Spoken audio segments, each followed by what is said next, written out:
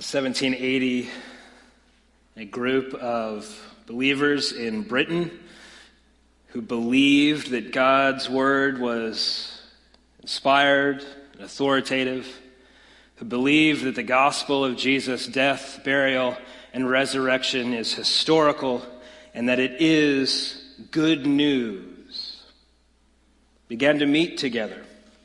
They believed in this good news, or this evangel, believing that spreading this good news, or being an evangelical, would radically transform the hearts of all who received it. Not only did they proclaim the good news, but they also formed many societies, or clubs, or groups. They formed groups to fight for the abolition of slavery. They formed groups or societies to increase the rights of women in their country. They formed groups for prison reform, and so on and so forth, believing that the gospel radically transforms our hearts, and that impacts every aspect of our lives, how we live, how we think, how we behave in a democratic republic, how we vote, how we engage with leadership, how we serve. Members of the Clapham Society there in 1780 and beyond, some of the names you might be familiar with. William Wilberforce was one of them. Hannah More, who is a prolific poet and author, was a member, as well as the author of the song we just heard, Amazing Grace, John Newton. Believing fundamentally in the good news of the gospel and striving to live it out in all of life. And so today we begin a series called Life, as we look at 4 critical topics for us as people in this moment, in this culture, as we think about how it is that the gospel transforms our minds and our hearts and shapes our thinking on these issues. And today we will speak about race and racism. We'll be in Colossians chapter 3, verses 8 through 16. If you have your Bibles, I'd encourage you to turn there. And in this text, we will see 4 critical things. Number 1 is the beautiful diversity that God has designed. Number 2 is the insidious division that seems to have crept in and saturate societies all over the world. Number 3, a call to love. And finally, the power to unify. Beautiful diversity, insidious division, a call to love, and the power to unify. Colossians 3, 8 through 16. I'll read it. I'd encourage you to follow along. We'll also have it up on the screens. It reads as follows: "But now you must put them all away: anger, wrath, malice, slander, and obscene talk from your mouth.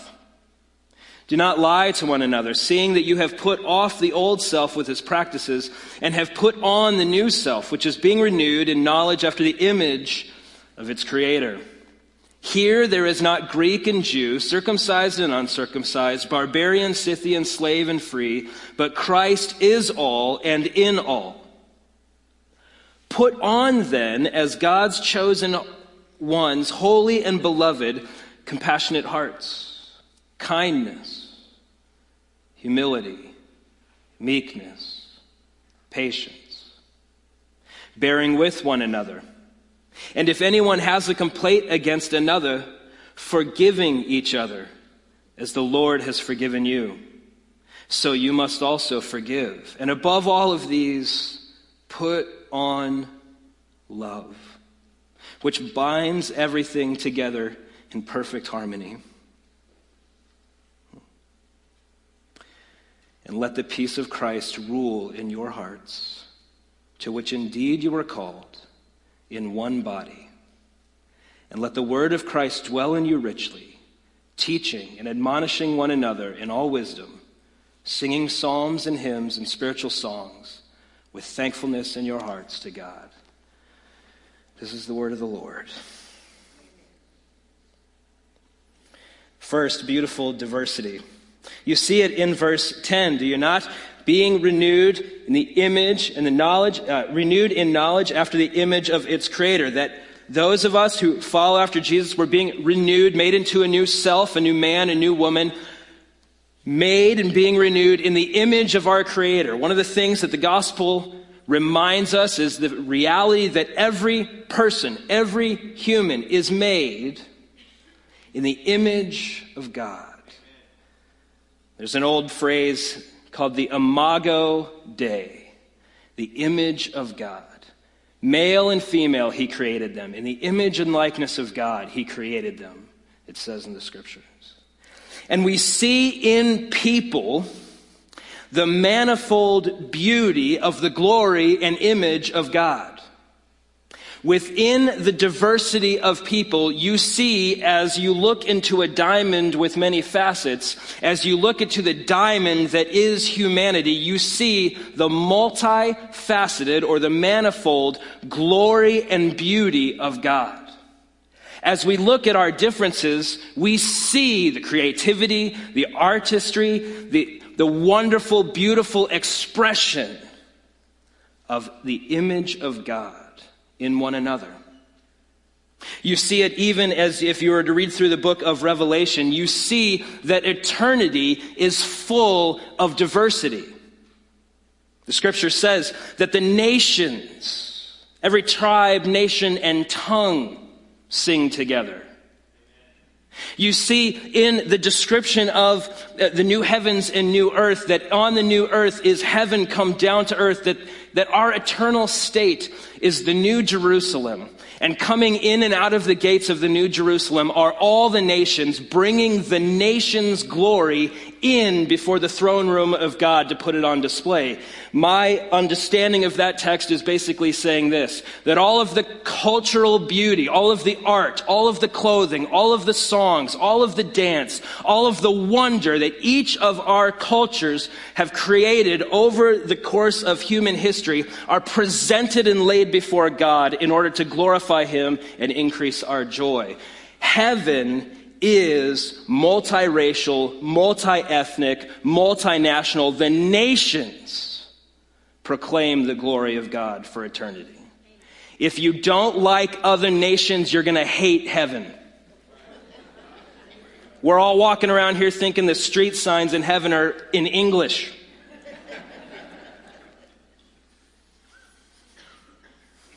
The glory of God is seen in the beautiful diversity of His people, made in His image. But friends, we have bastardized that beauty, and we have leveraged our differences to seek power and authority and abusive control over each other.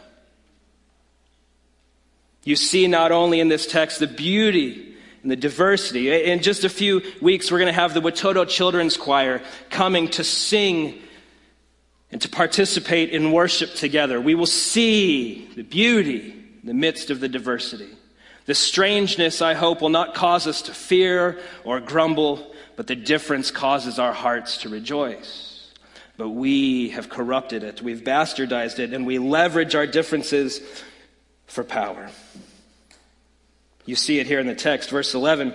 There is no Greek and Jew, circumcised, uncircumcised, barbarian, Scythian, slave, free. You have multiple divisions. Us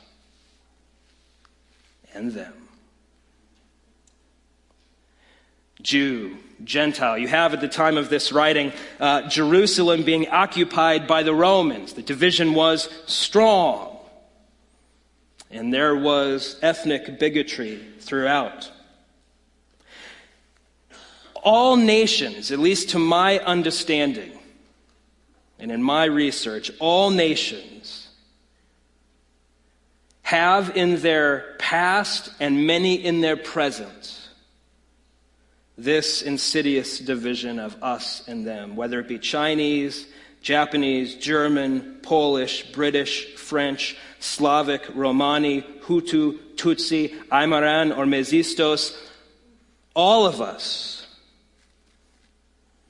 are tempted to not view our differences as the multifaceted diamond, but as a sword.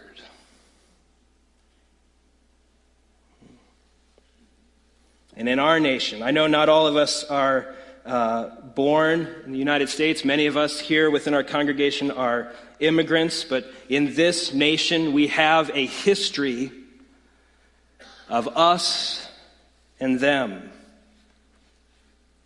Just as you see here in the text, the division between Jew and Gentile, circumcised, uncircumcised, so too have within our history we seen this writ large through racially based slavery, through the horrors of manifest destiny, the Chinese Exclusion Act, Jim Crow, segregation, and on. And many of us who are native Phoenicians like myself, we may feel like, well, that's other parts of the country, but as I did research, talked to many people over the last year, one of the things that I was surprised to discover is that Phoenix also has experienced what's called redlining, where certain areas of town are where certain races would live. In fact, even to this day, you might be able to take a look at our city and say, boy, that area of town has a higher population of certain ethnicities than other parts of town. Why is that?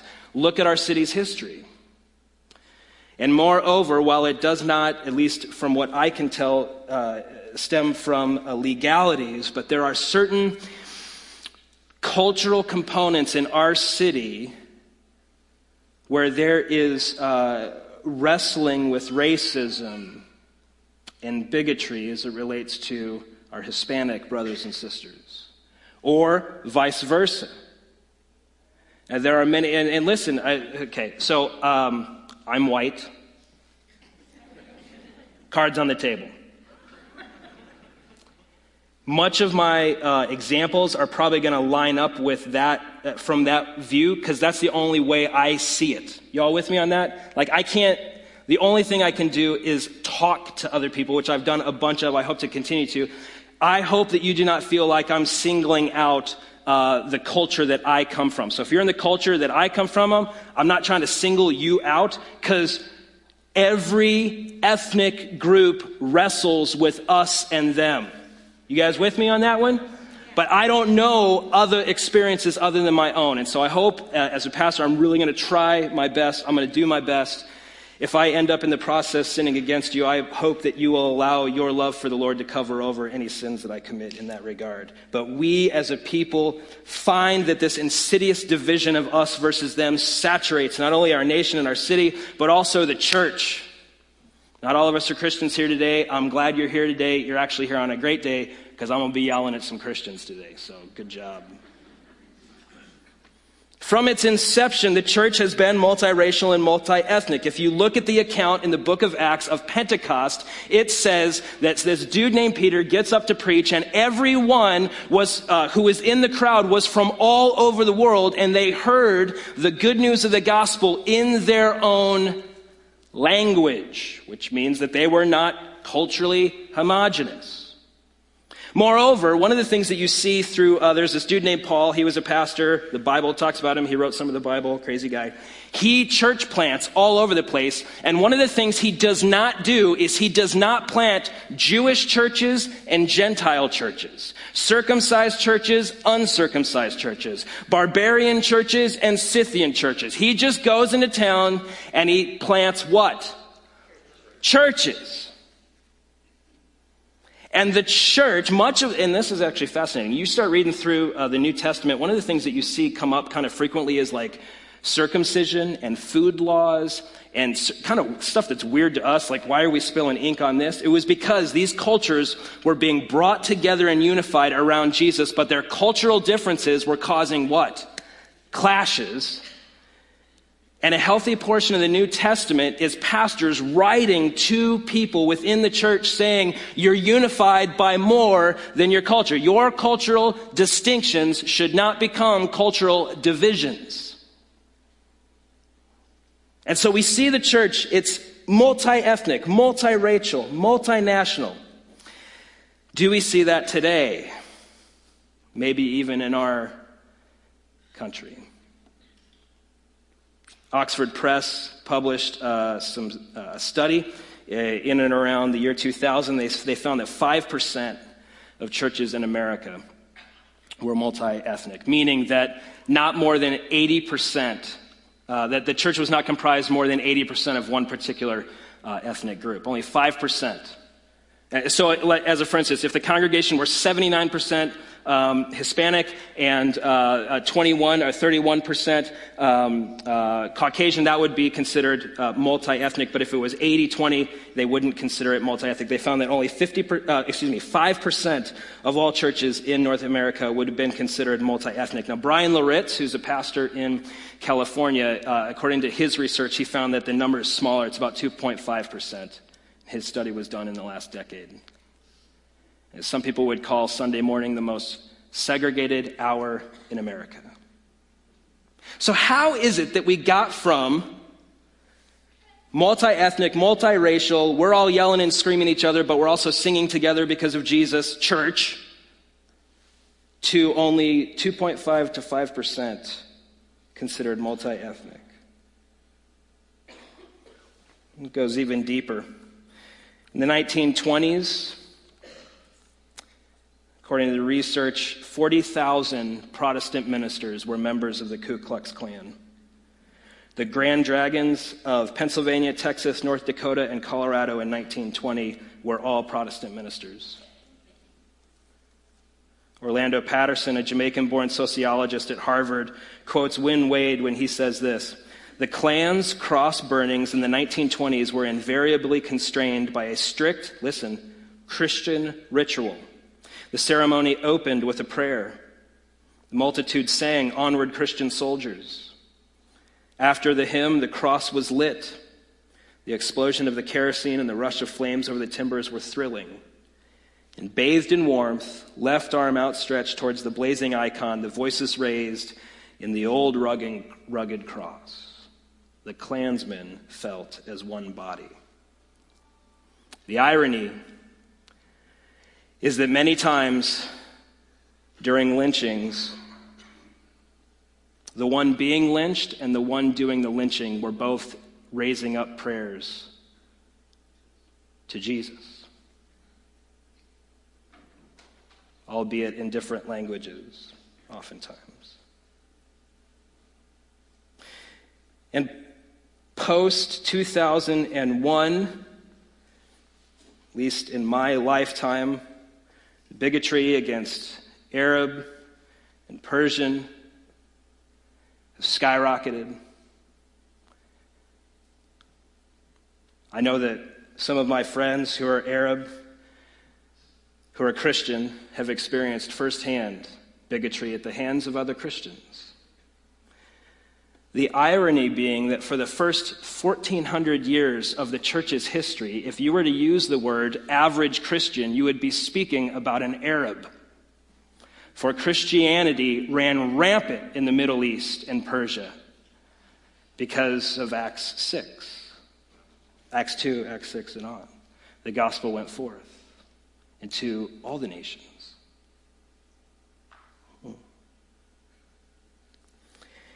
Not only within the church, but also personally. Look at verse 8. Let's get real for a minute.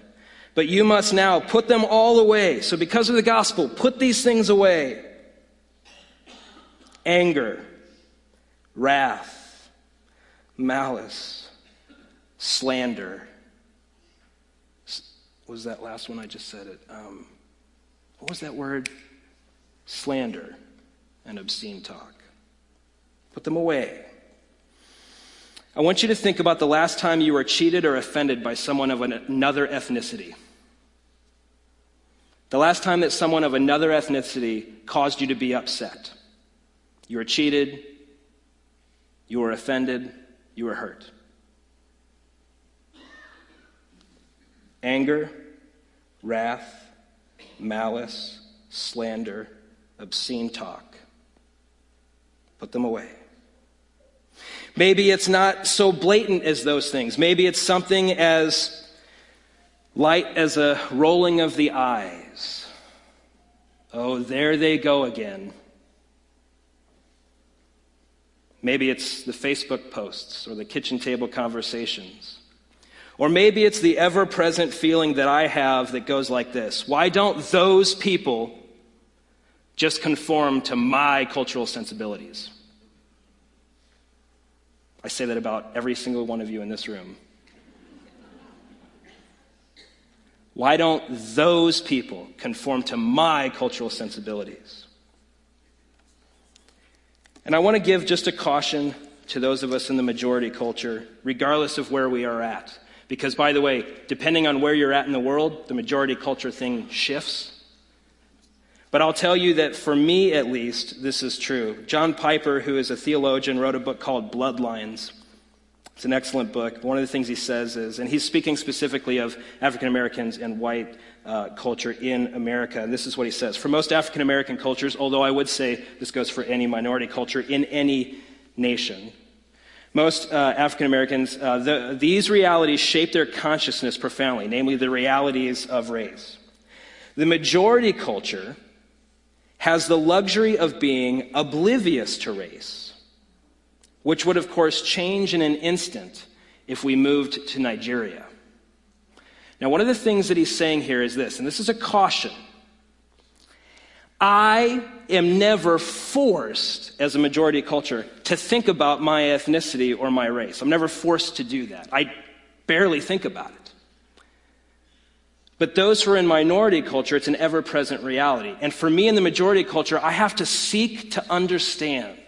For I cannot experientially understand that apart from changing my location. Do you see? And so it could be something as subtle as impatience and eye-rolling. And yet the scripture calls us to love. Look at verse 14. And above all of these, put on love, which binds everything together in perfect harmony. Just like when we sing, we harmonize. The voices come together, not in conflict, but in harmony. And moreover, that love begets compassionate hearts, kindness, humility, meekness, and patience. We need compassion and humility. We're going to do this one more time, and then you say amen. We need compassion and humility when it comes to this conversation. Now, one of the things that I consistently hear from folks is, I don't see what the problem is. I want to push in on that. You don't need to understand in order to be compassionate. Now, let me give you a little bit of my life, okay? I'm married to a wonderful Sicilian woman. We argue. We have fights. If my wife comes to me and says, we have a problem, it does not matter if I see the problem. Do I have a problem? I have a problem if she says we have a problem, even if I don't see the problem. I don't need to see the problem before there's a problem that we need to talk about, okay? Now, if my wife came to me, who I love dearly, and she said, Caleb, this is a problem, and I said, you're being illogical, unreasonable, you're being emotional.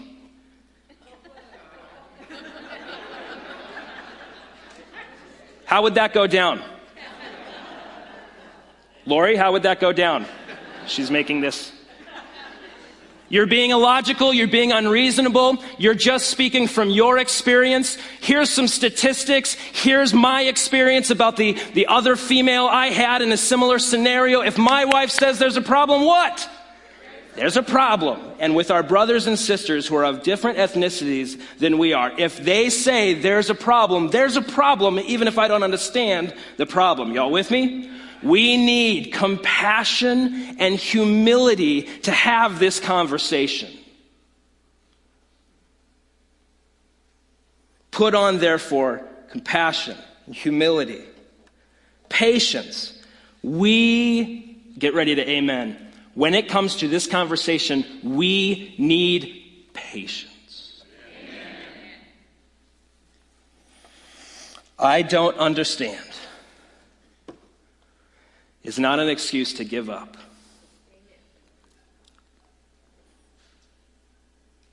I have to bear your sins. I have to bear with them. And you have to bear with mine. We are to bear one another's burdens, our imperfections, our lack of sight.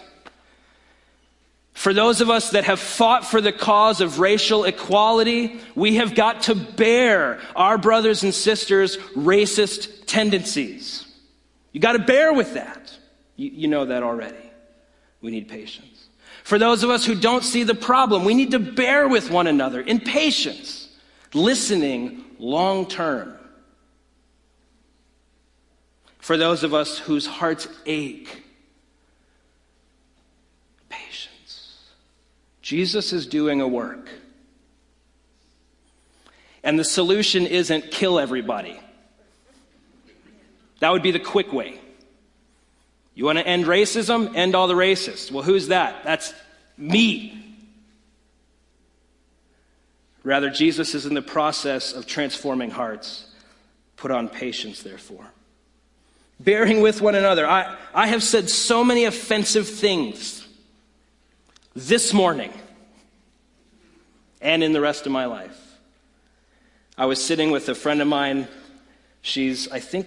I've never asked. I would put her in her 70s or 80s. She's been around for a while. She's African American. She calls me her grandson. And so we love one another. But I was in a room. I was sitting next to her. I made the comment, man, I wish it was like the 80s, where it would be easier for a guy like me to be a preacher. It would be easier. I said it would be easier to be a minister in the 80s. And she turned to me and she said, for you. She had to bear with my arrogant, ignorant perspective. She had to bear with that. And in patience and a little bit of a sharp humor, which I love about her, she said, yeah, for you. We've got to bear with one another. We've got to have patience. We have to put on patience or this will not work. But what kind of a love is it that binds the nations together? I mean, how do we have the power to do this? I mean, who are we kidding? For these divisions are so deep. So what kind of love are we called to? Like the band Foreigner, I want to know what love is. Y'all are going to be singing that later today at lunch.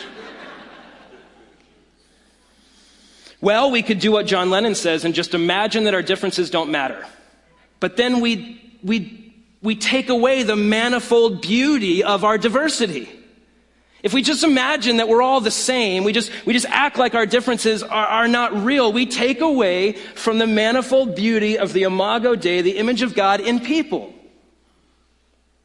Well, maybe we should just fight against racism. And yes, we should take up arms. We're going to do these campaigns. But one of the things is, if there is no foundation to fight against bigotry, it's ridiculous. Here, let me play it out for a minute. And for those of us that aren't Christians, I just want to push on you a little bit to get you to think a little bit. On what ground do you think that we shouldn't be racist? Let me just say it kind of tersely. You and I are nothing more than the products of random chance. We're just sacks of chemicals. Therefore, love your neighbor as yourself. That does not make any sense. If you are nothing more than a sack of chemicals, why are you mad when I treat you like a sack of chemicals? Y'all with me on that? What grounds will you say we should not be racist? We should not have bigotry in our hearts. Here we see the love of Christ is the foundation, namely that you and I are not mistakes, that you and I are made with inherent dignity, worth, and value. You and I were made by God to reflect an aspect of His glory. That is why we should not treat one another less than. The power to unify, you find it in verse 15. Let the peace of Christ rule in your hearts. When I am offended, when I am confronted with pain from someone who's different than me, my heart default is to think those people or those types. If they would that's my heart's default. And what I have to do is I have to recognize the rule of Christ over my heart. I have to lay that down at the cross and say, Jesus, would you help me? And here's the beauty of it. He is faithful. He is a God of peace. Much of this stems from a misplaced identity. My dignity, worth, and value do not come from my ethnicity. Therefore, I do not need to crap all over your ethnicity in order to make myself look better. The scripture tells me, Jesus tells me, I am the people of God. I'm a child of God. And so are you. And so we don't have to stab one another. We don't have to undercut one another to make ourselves look better. We are accepted purely by the grace and love of our Creator. We don't need to diminish one another. We can celebrate our differences. We can find patience to persevere. And we can glorify God, recognizing that I have the love and acceptance of the King and Creator of the universe. Who cares what everybody else thinks? I don't need to look better than you. As a nation, how will we find healing? I think it comes from the church. I think that the church is the model that Jesus is using to show the world this is how you solve this. This is how you find unity in the midst of diversity, is you bind yourselves together on something more than common affinities. Howard Thurman said this: it may well be that we need to find out if our experience of spiritual unity could be more compelling than experiences which divide us. And the church is the place that shows. Listen, you may find it ridiculous that we gather every week together to sing. You may find it curious that we would partake of communion, which we're going to do in a moment. And there is a lot behind that, but let me just give you one thing that it does. For a moment in our lives, we are in the room with a bunch of people who are radically different than us, singing in harmony. Showcasing that we are unified by Jesus, though we may be divided by everything else. So next steps. At the bottom of this screen, we have that. If you go to that website, there's two things I would encourage you to do. Number one, we have, it's not an event, it's a series of events. We have some table gatherings called Be the Bridge, where we're able to put some people together of different ethnicities to have conversations, to explore, to understand, for some of us to seek reconciliation, for others just to grow in our understanding. I would put it to you this way: if you do not have deep relationships with people in your life that are not of another ethnicity, I would strongly encourage you to avail yourself of this opportunity, for you will learn, and I think you will rejoice. You might also argue and fight, because we have got to be patient with one another. You see? And secondly, for those of us that are parents of younger kids, I did just want to mention this book, and it's at that web. If you go to that website, there's a link for all the resources for this sermon series. You can go there. It's called God's Very Good Idea, which is an excellent book showcasing, especially to children, but if you're an adult, you should get it too. Written for children, I've read it with my kids, showcasing the multifaceted glory of God in the diversity of people. God's very good idea. I'm going to pray for us, and then we're going to take communion as an act of unity with God and with one another. Let's pray.